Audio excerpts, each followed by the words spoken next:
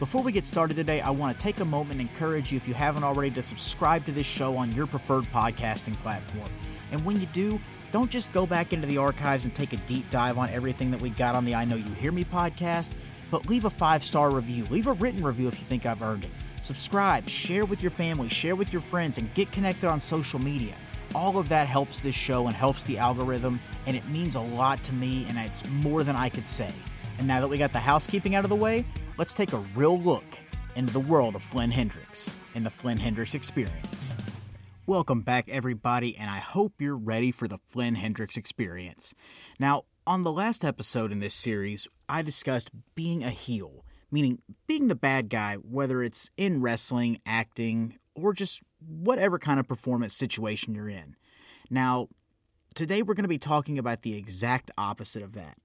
Now, with a heel, the goal is to be the absolute biggest asshole and villain with no redeeming qualities, who thinks they're the hero in their own mind, who sprinkles a little bit of truth into what they say. But of course, you can't have a heel and you can't have an antagonist without a protagonist. So in that regard, the babyface, the good guy, the hero, this is something that, like a heel, I would say is kind of becoming a lost art. There are certain guys in the wrestling business you can look at, and it's funny that the names never change on this, but you look at them and you see that they are the epitome of a babyface.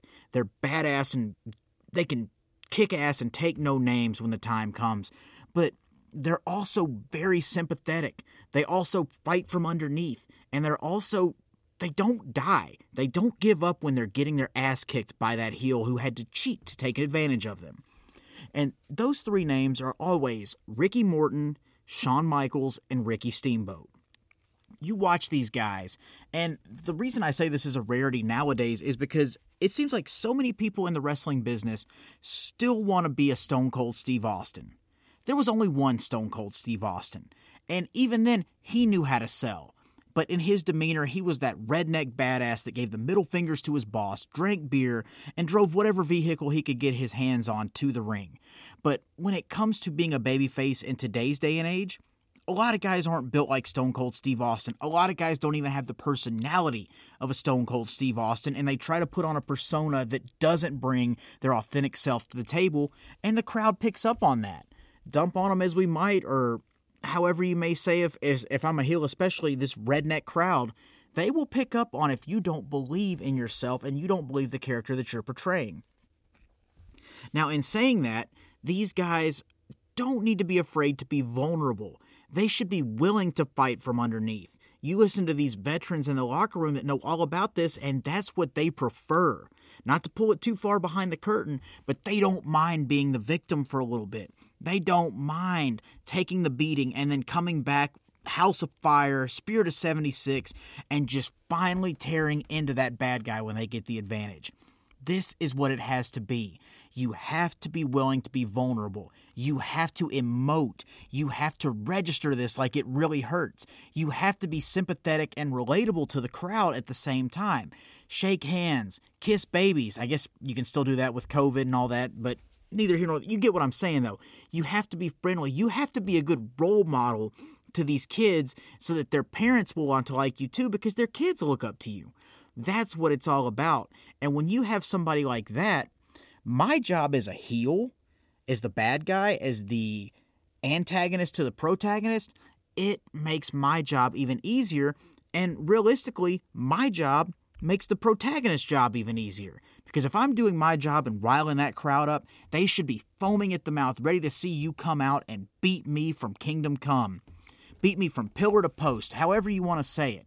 But at the end of the day, too, if I cheat to win in the match, or they're wanting to see you take my title from me and I somehow slip through, or I take advantage of a mistake you made because you were so fired up in the moment, that is the sign that you have found it. You are that sympathetic babyface. They believe in you. They know you could have beat me if I hadn't have cheated to win, or if I hadn't have caused you to slip on a banana peel, so to speak. You have to be willing to be sympathetic. You have to get down on a level that these people can understand. You have to talk to them, not at them. Make them feel included in what you do. sign autographs, take pictures. Just be willing to be that good guy hero, that humble, down-to-earth guy. And if you have an ego, as we all do, keep it in check around them. Just make it fun and make it a special experience for them. Make those memories so that way when you come to the ring, they are invested in you and your character. And on top of that, too, if you're in the middle of a heat spot, meaning the bad guy has the advantage on the good guy, don't just emote to that person in the front row. Think of it like theater. You have to reach to that person in the back. You have to reach out your hand. You have to have tears in your eyes. You have to make this real to them so that they suspend their disbelief. You have to do that. Because if you don't include them and you just go through the motions like a robot, or you're this stone cold badass that doesn't get a reaction from the crowd, then you're not a good guy or a bad guy. You're just somebody that's there and is in a wrestling ring or is on stage. You have to do that. And you have to bring traits from your real personality to it too, because, if you were somebody in, let's say, elementary or middle school that was bullied, you know what it's like to be taken advantage of physically, and you know how to emote that. You have to bring that to the forefront because that was a real moment for you. And also, too, if you were somebody that stood up to the bully, bring that mentality, because I guarantee you, I hate to say it, but there's somebody in that crowd that's being bullied or that has been bullied and that will relate to what you say. They will believe in you. You will be their hero. And when you do that, it's the perfect storm for a great psychological match where the bad guy and the good guy are locked horns in a struggle of good versus evil. And it's basic storytelling. It's good versus evil. And if you know how to emote it, if you know how to show emotion, if you can express that emotion, let them see the expressions on your face, let them see you fire up, let them see you get into it, then that is what it's all about. And on top of that, too, again, it just comes back to bringing your authentic self to the table. And you have to have these relatable moments. You have to be able to relate to these people. And again, you have to have that nice guy side to you. And I think everybody has it to an extent. Everybody has a nice, charitable side that just wants to be loved. And sometimes you have to earn the affection of the crowd. You have to be willing to take the punishment and earn their respect. Because a lot of these guys that come to wrestling shows are just that. They're tough, burly, redneck men or grown men that don't want to see that sympathetic underneath babyface, but eventually he wins them over. Look at somebody like a Tommy Dreamer back when he first started in ECW. The man is a hardcore icon now, but the crowd hated him. They absolutely hated him because they thought he was nothing more than a pretty boy in suspenders until he took, I don't even remember how many times he got hit with the Singapore cane, which is a kendo stick, or as you've seen martial artists use. He had whelps on his back, but he kept getting up. And, people can say, oh, that's fake, that's fake. No, his back was bleeding because he took near, I think, 30 shots to the back and kept getting up, kept saying, thank you, sir, may I have another? He did not stop. He showed balls. He showed intestinal fortitude. He showed that he was a tough motherfucker, and that earned him that respect. From then on out, the crowds cheered him.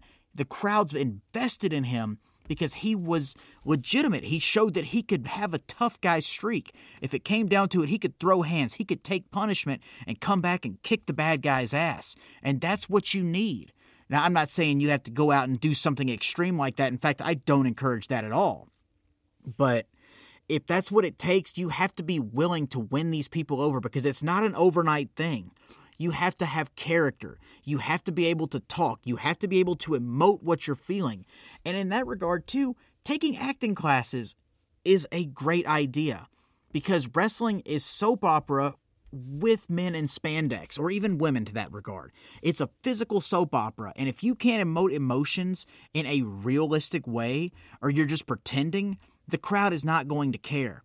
But if you were able to take improv classes, Shakespearean classes, so that you can reach that person in the last row of the building, that is going to help you tons. And I'm speaking from experience of helping me become a heel and helping me be sympathetic in acting situations more so than wrestling situations, which they're all acting situations to an extent, but it's helped me discover more ways to bring realistic experiences in my life to the table and emote them the ways the crowd can either love and understand and sympathize with, or that they just get agitated, irritated, and want to punch me in the face with.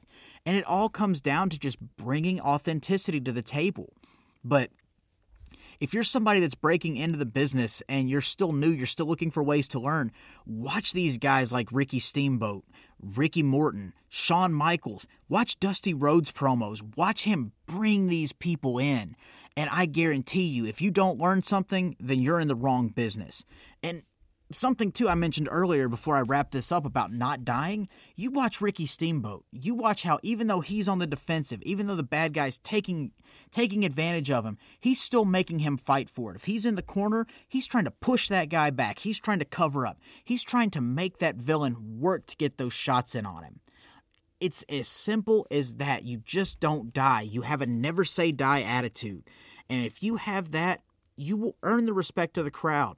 And then you will earn the respect of your peers because you will be easy to work with. They'll know they have a night off, especially if they're the bad guy. Or if they're your tag team partner. They're going to know, oh, this guy's over. He's easy to work with, and my job is going to be easy now because I'm going to get a pop just for him being my partner. It all comes down to that. And you can look at it too. Look at me working with Vic the Bruiser over this past summer. Vic he outweighs me by probably about 120 pounds, but he still sold for me. He was still vulnerable. He made the things that I did to him look like it was hurting him, and which, in wrestling, everything we do has the potential to cripple, kill, or maim someone. And he emoted that to the crowd. He put himself in an emotional state to show that he was in danger, that I might actually win his title. And the crowd bought into it, that a 5'8", 210-pound guy could hurt this guy that was bigger than him. It's all about being willing to be vulnerable, being authentic, and bringing authenticity to the table, and just being able to show fire and passion. That's what it all comes down to. So if you're somebody that's looking to be a babyface or wanting to learn more about being a sympathetic good guy, take acting classes. Go watch these promos and watch matches with Ricky Morton, Shawn Michaels, Ricky Steamboat. Watch the promos of Dusty Rhodes because he was a master at bringing those people in. You watch stuff like that, and you are guaranteed to learn these tips and tricks that will help you bring your own authentic flavor to the table and make you a sympathetic babyface. And that's going to wrap it up right there for our third episode of the Flynn Hendrix Experience. So I hope you learned something. And again, these are all just my little tips and tricks and takes on what it means to be a babyface. So it may not be the gospel to somebody else, but this is just how I see it. This is just what I've learned and experienced in my 15 years. And I hope that it gives you something to look forward to next time we're back. I don't know what the topic is going to be just yet, but hey, that's the fun in this. So we'll see you in a couple weeks for another episode of the Flynn Hendrix Experience.